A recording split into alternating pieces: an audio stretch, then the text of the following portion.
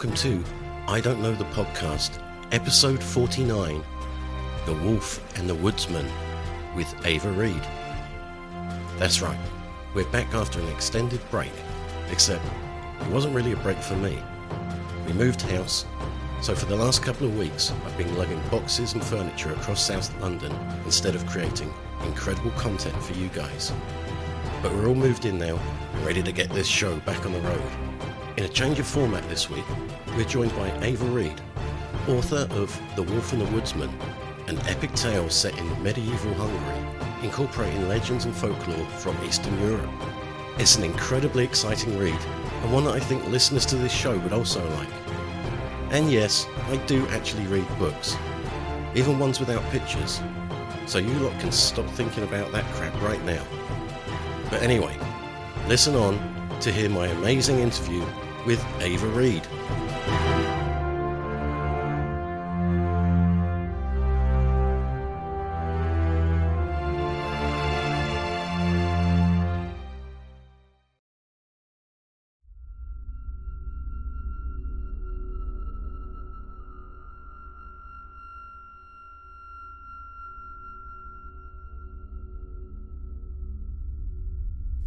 A couple of months ago, I received a mysterious email from publishers HarperCollins describing the novel The Wolf and the Woodsman. It also asked if I would like to have its author, Ava Reed, on the show. It also asked if I'd like an advance copy of the book. Well, a free book is a free book, right? It turns out it's a cracking read. It's a fast-paced adventure that weaves in myths and legends from Ava's Hungarian heritage. There are monsters, magic, fighting, even romance. But not only that, the book examines religion and bigotry in a way that I found very thoughtful. So, without any further ado, here is my chat with the author, Ava Reed. This episode we're joined by Ava Reed, whose debut novel, The Wolf and the Woodsman, is going to be available next month. It's an amazing tale of a pagan girl taken from her home by the woodsman. What follows is an epic quest through Hungarian folklore. And if anyone at HBO is looking for new material, they should definitely pick this up. So thank you for coming on the show. Of course. Thank you so much for having me. I absolutely loved the book. It is a pretty epic tale. And with all the Hungarian folklore unraveling in it and mixing in with it, what started your interest in that sort of thing? So I think, where it kind of started out was that, paganism is and always has been a very important part of Hungarian nationalism and kind of the Hungarian cultural legacy. It's an incredibly nationalistic country, and that nationalism is tied so strongly to the country's pagan roots. Mm-hmm. I mean, there's a Tyrol statue at the entrance to the Hungarian Royal Palace. There is. This is, yeah. The Tyrol is a mythical bird in Hungarian folklore, mostly depicted as a hawk or a falcon, and it features heavily in Ava's book. This is something that's so, integral to the Hungarian national myth, and the Tyrol is what is believed to, in the mythology, is believed to have led the Magyar tribes to the Carpathian Basin, which is obviously the territory of modern day Hungary. And the Hungarian national myth, so to speak, is that Hungarians are directly descended from the Magyar tribe, which are these Central Asian steppe people. How historically accurate that actually is very much up for debate. But it's, all countries have national myths. In America, we have the national myth that the settlers just arrived and made nice with the Native Americans instead of genociding them. So we all, every country has, Oh, I know. I went to Romania once a long time ago, and I was up in the Carpathian Mountains, and people were still telling tales about vampires and Vlad the Impaler and things like that. Yeah. So your background is Hungarian, yeah? Hungarian. So this is this is kind of an interesting question. I kind of wanted to, prelude this whole, kind of interview with saying that the topic of Hungarian folklore is as I mentioned, it's incredibly politicized, you know, and the pagan revival movement in Hungary is overwhelmingly ethnic nationalist and right-wing and anti-Semitic. And that's been like really the most difficult part of writing this book and promoting this book, is just the fact that if I say I'm of, you know, Hungarian origin, if I say that I was inspired by XYZ element of Hungarian folklore, I'm going to end up with a bunch of literal neo-Nazis attacking me and saying that what I've written is not authentic. And even if it is, I have no right to talk about it or to use it as a Jewish person, because I'm not really the inheritor of these myths. And that's something that I've come up against a lot in the promotional process. I think people like that just have too much time on their hands, to be honest. Yeah. Because no matter what they think of it, the tales are amazing. I mean, I love the god of the underworld, Ordog, and the story of how he got his wife. And is that one of the tales that has come up from tradition? Or?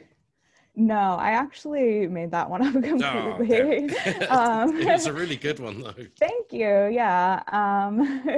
It really is a good myth she made up.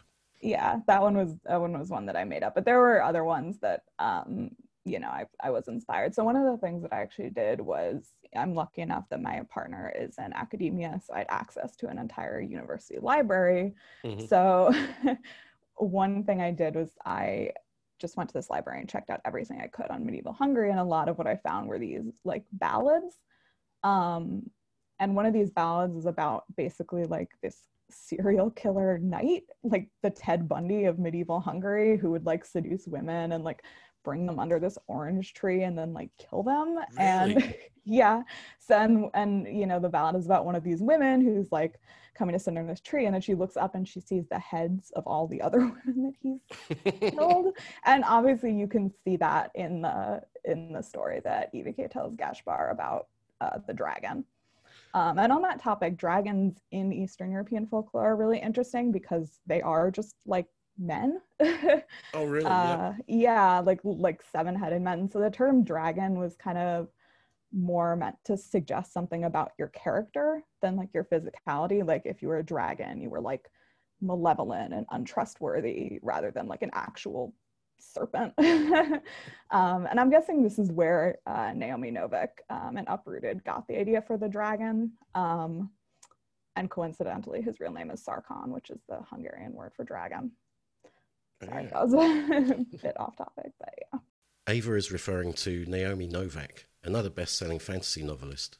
The book starts with, how do you pronounce her name? Is it Evik or Eviki? EVK, so it's kind of like saying EVK. the letters E, V, and K. Being British, I instinctively find foreign names very hard to pronounce. Just okay. It starts with EVK being taken from her tribe by the woodsman on Woodsman Day. Did the woodsman actually exist in medieval Hungary? Or as far as I know, no, not by that kind of particular name, but there's a really long history of like militarized religious orders in medieval Europe, and there's this great book about it called The Monks of War by Desmond Seward, and it's all about these sort of different orders, and he calls them Christendom stormtroopers, basically.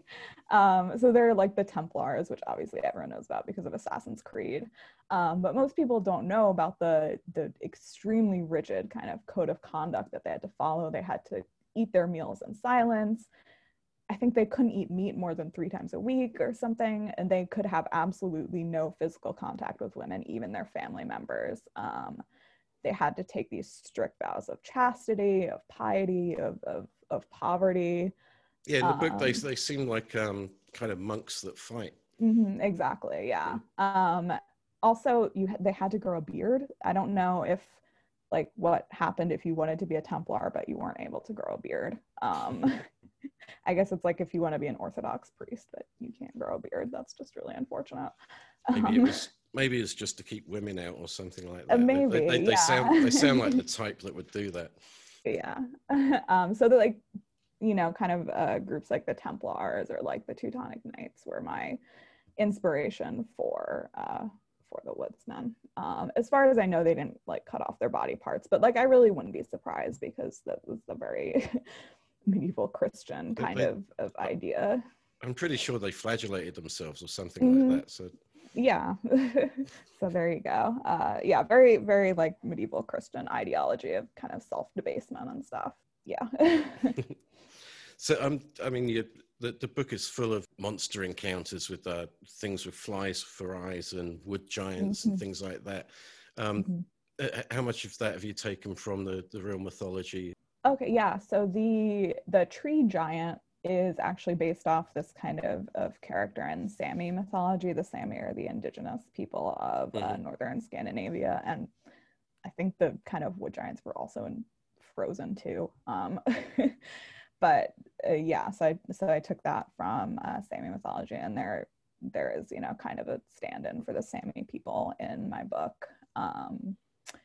There's also this Estonian legend about forests that would uproot themselves and just walk away. So that was kind of fascinating to me. So I used that.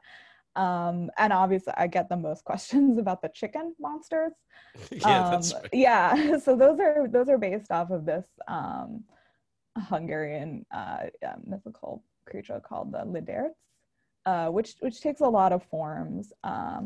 But commonly one that it takes is a black chicken, a black hen, and some versions have it as a creature like a Mara or a vampire, like basically your sleep paralysis demon that, you know, sits on the chest of women and sucks their blood. But I thought the black chicken version was more like interesting and unique, so I wanted to go with that one. But I did actually find that terrifying because I do have a bit of a bird phobia.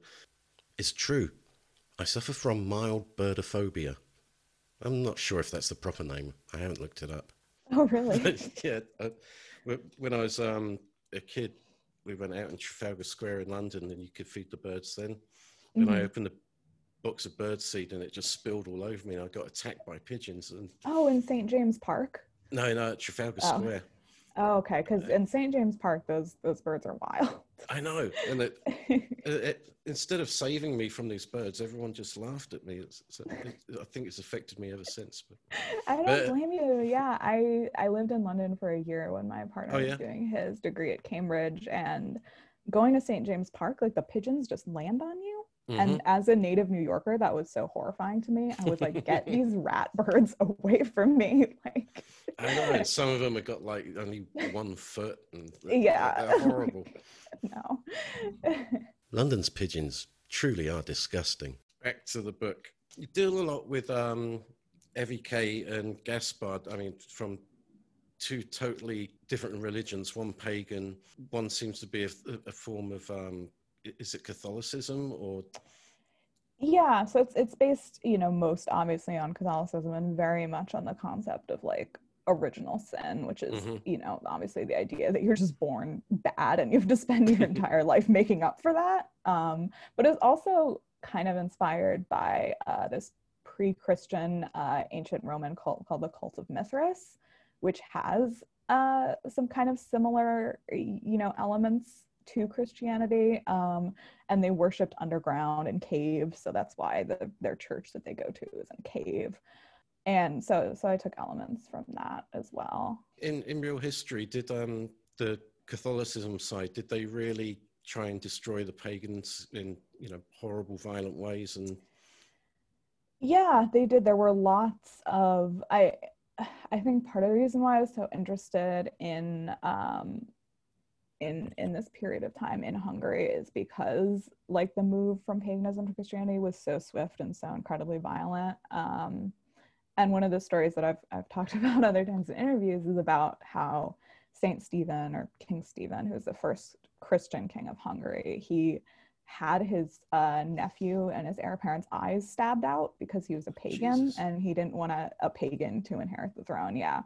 And when I read that like little anecdote, you know, it was just a sentence on the Wikipedia page, that was when I was like, I have to write a book, you know, about this, because it's so fascinating. And so one of the later kings, I think 2 generations removed from Saint Stephen, Andrew the White, he formed this kind of false allyship with the small remainder of the pagan tribes in order to gain the throne from one of his competitors. But then as soon as he gained the throne, he turned on them and made pagan rites illegal. And that was pretty much like the last hurrah for pagans in Hungary was Andrew the White, turning on them. So the king in my book is actually more based off Andrew the White than he is on Saint Stephen, because obviously, he's a king who leverages the power of the pagans, but then betrays them. And he has a son who he doesn't want to be his heir just because he's from somewhere else. Or his mother's from somewhere else. Yeah. And stabs his eye out. I mean, it's a shame. You can almost see modern times at the moment becoming like that, where they're just not accepting of anyone who isn't like you anymore, especially here with Brexit and stuff like that. Yeah, absolutely. Which is why I think it's I always wanted it to be a story about two people who were outcasts in their own communities coming together. And I think that's the point of connection between them. EVK has this Jewish heritage and Geshbar has this, I mean, the Mirzan are stand-in for the Ottomans, so I guess is Muslim, Turkish heritage.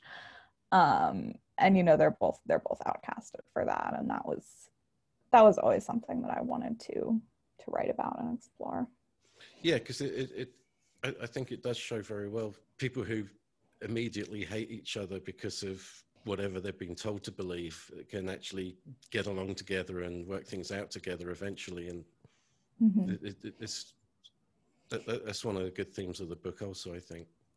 Yeah, and I think that the reason why they're so incredibly outcasted is because the identity in this book, the identity of the country is so much in turmoil that anything that kind of threatens the burgeoning identity of this nation state is something that needs to be immediately stamped out. You can't have anything that's impure, impinging upon the identity of this country.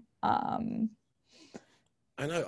I felt immediately sorry for Vicky, actually, because it seemed that no one liked her in her village, and then wherever she went, no one liked her either. But she still turns out to be pretty badass anyway. But. I mean, that's the story of being a Jew in Europe. No one likes you anywhere you go. So. Yeah, I mean, I think that part is pretty historically accurate. And so is the scene where her father is made to stand in the pig's blood. That was a real thing that they did to Jews in medieval Hungary. They would make that, obviously because pork is not kosher. So they would make them stand in like pig entrails or like smear them with pig blood while they were, kind of brought in front of, a judge and jury in these like false trials with trumped up charges. As if what was already happening to him wasn't bad enough. They have to do that to him as well. Yeah. What would you actually like people to get out of the book? Because it's not just monsters and adventures. Yeah, I think just one of the things that I would hope people would take away from it is that fantasy, as a genre it's not apolitical. It's actually incredibly political, even if, you're not actively thinking of it that way. There's just the underlying assumption in so many of these fantasy books that, the character is willing to fight and die for their country. And it's like, well, what if your country kind of hates you, and like, that's not, your country is not just made up of people who are exactly the same and practice the same religion and who are part of the same ethnic group who speak the same language. That's never been the case ever in history, but that's something that, fantasy books really take for granted, I think, and don't explore in the interest of trying to appear apolitical. But that is an incredibly political thing to do, is to create, a fantasy country that's entirely homogenous. And that was one of the things that I intentionally, wanted to challenge that. Yeah, I think a lot of people get kind of snobbish about fantasy books and things like that. But then Game of Thrones. Yeah. I think that, yeah, I think that fantasy as a genre is kind of, it's really hard for it to overcome its reputation as being just about like for, older straight white guys and like, it's just People all like this like, me. yeah, it's just all this like, oh, that's this sword and sorcery epic fantasy. And every fantasy book is kind of like that. You have your Brandon Sandersons and stuff. But fantasy as a genre is so incredibly diverse these days. And the books that are actually, selling and doing really well are not at all these types of, sword and sorcery books for, older white guys. So I think it's been hard for fantasy to kind of shed that reputation, and to be seen as like, oh, fantasy can actually be literary, fantasy can be diverse. What I think you did really well in the book is you really did create a feeling of a country, believable political system, believable landscape, and different tribes and things like that. I think it was really well shelled out. Thank you. Yeah, one of the things I actually I don't think ever talked about in an interview before is that a lot of the fairy tales and stuff were actually inspired by the Finnish epic poem, the Kalevala, which is sort of like the Finnish Odyssey. Okay. Yeah, and the reason I did this is because Hungarian and Finnish are both Finno-Ugric languages, so they come from the same language family. They're actually, along with Estonian, the only non-Indo-European languages spoken widely in Europe. So they have a similar cultural heritage, and obviously Kaleva in the book is, kind of a stand-in for Finland.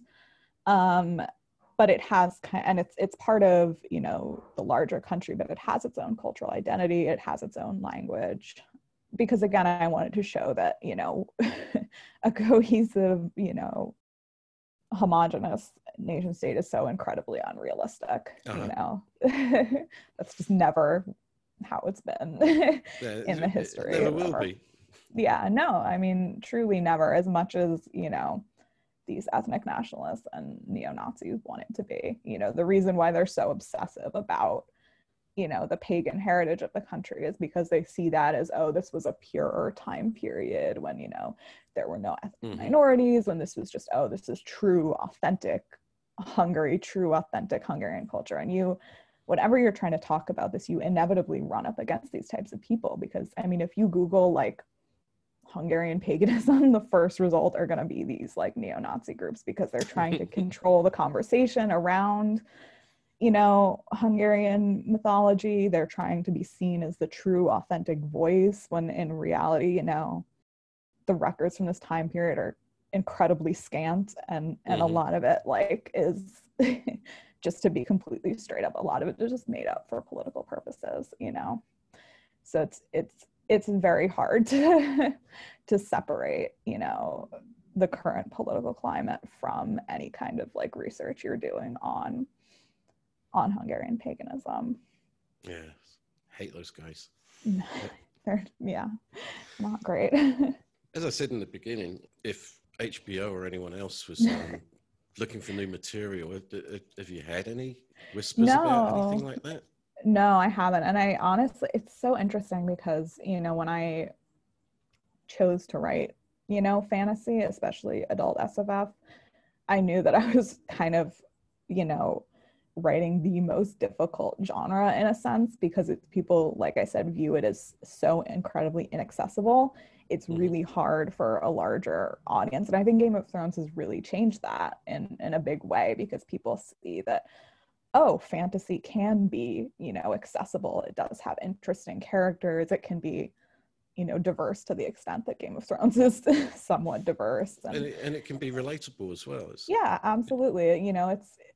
They're human stories. They just happen to be set in a fantasy world. So I think that all fantasy writers are very appreciative of the success of Game of Thrones, because it's kind of it's created this greater interest. And I do think that everyone is trying to kind of, ride the coattails of Game of Thrones. They want, they want something to be the next Game of Thrones. And I don't know what that will be.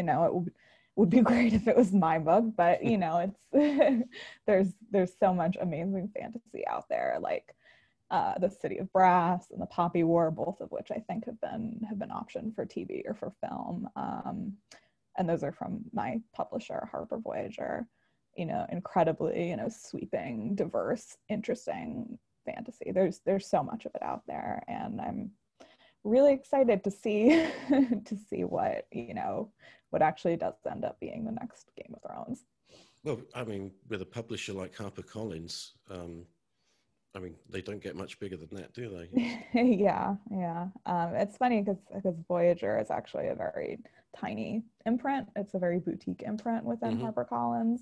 They only do a couple of debut books a year. So it's been interesting, as opposed to a place like Tor, which is huge, and they have like 20 editors. Well, yours also has a you know, a very strong female central character as well. So there's that as well. Yeah. Yeah. And it would be, you know, I think Game of Thrones, like I said, has opened up a lot of doors for fantasy writers who aren't, you know, straight white men, because there are these like incredibly complex and interesting female characters in the show. You know, I don't think anyone can argue that some of the most interesting characters aren't, you know, Cersei and Daenerys. And, oh, absolutely, yeah. You know, Sansa. These are, you know, characters that are so complex and so beloved. And again, I think it upends people's expectations for what fantasy is like. I hope it does get made into a show. I mean, gosh, me too.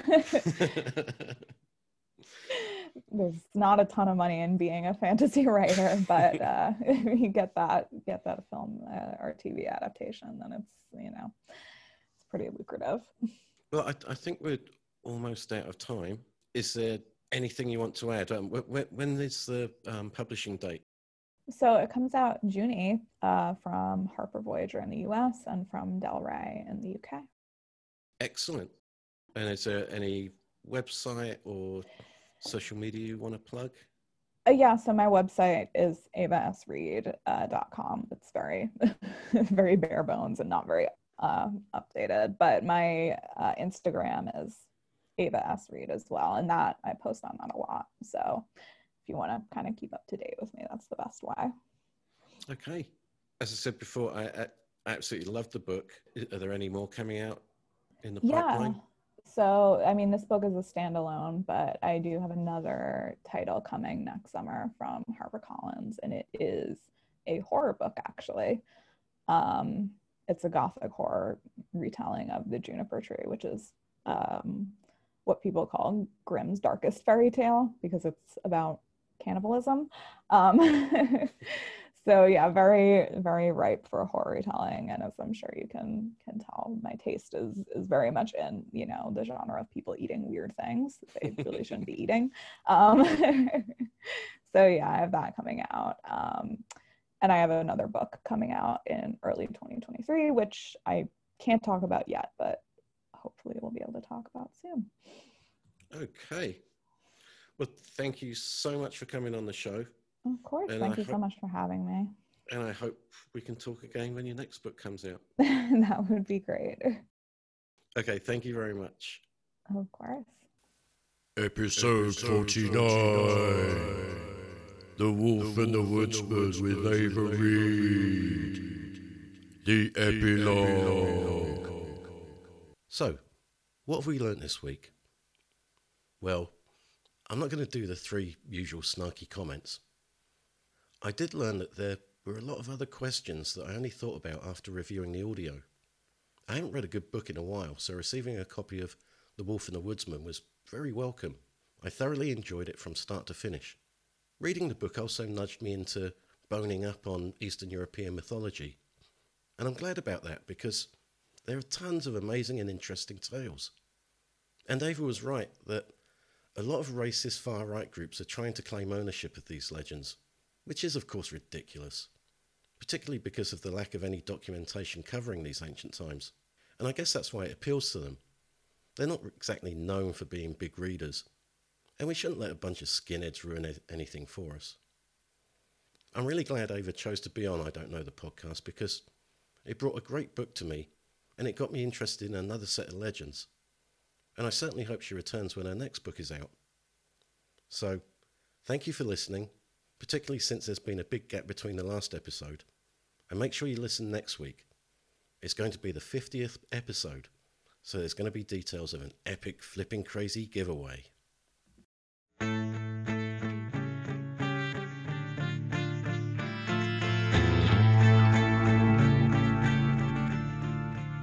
If you enjoy this podcast, then share it with your friends and let me know.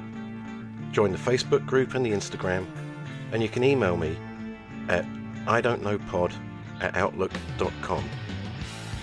Special thanks to our logo creator, Raymond Roel of Project Raven Creative. See all his links in the show notes. Thank you for listening, and come back next week to find out what I don't know.